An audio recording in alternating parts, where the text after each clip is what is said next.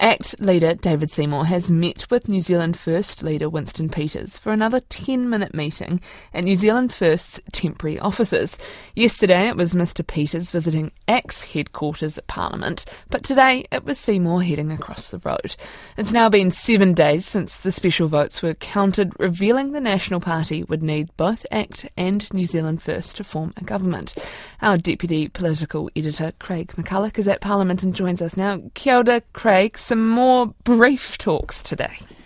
Kia ora, Charlotte. Yes, plenty of movement at Parliament today. Also yesterday, there has been a real flurry of activity here, with all three leaders being here on precinct. Now, Christopher Luxon had suggested that the talks could take place all up in Auckland, but no, they have decamped back here to Wellington following Winston Peters, and this is where it is all playing out. So yes, David Seymour, his Chief of Staff too, they dropped into New Zealand First HQ this morning. It was a very quick 10-minute meeting. He left with a smile, and he told us that he had achieved what he set out to do, that it was possible to do very useful things in a short space of time. It comes after a similar 10-minute meeting between the two leaders at ACT Space yesterday, so the two sides are clearly meeting a bit more frequently now after that long impasse, after what has been a very frosty relationship. It may or it may not have thawed, but at least we know now that there is some dialogue going on. With that potentially thawing, frosty relationship, is there any indication of when there might be some solid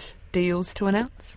Look, we're hearing positive signals from all the three players. They are all publicly making those right noises. There are, though, still quite a few hurdles which have yet to be crossed. First National needs to reach separate agreements with both ACT and New Zealand First. Then both those two parties have to agree with the other one's deal. Then they need to go back to their MPs and their boards for final sign-off. So I can say that there will not be a deal today. Practically speaking, I think that would just be too much to ask. But maybe this weekend, perhaps Sunday, perhaps early next week. It will depend a little bit on just how advanced those individual agreements are and whether or not there are any big sticking points or big standoffs there that need to be resolved. Sounds like there's a lot to get across the line before we will hear any news. Thank you very much. That is our Deputy Political Editor, Craig McCulloch.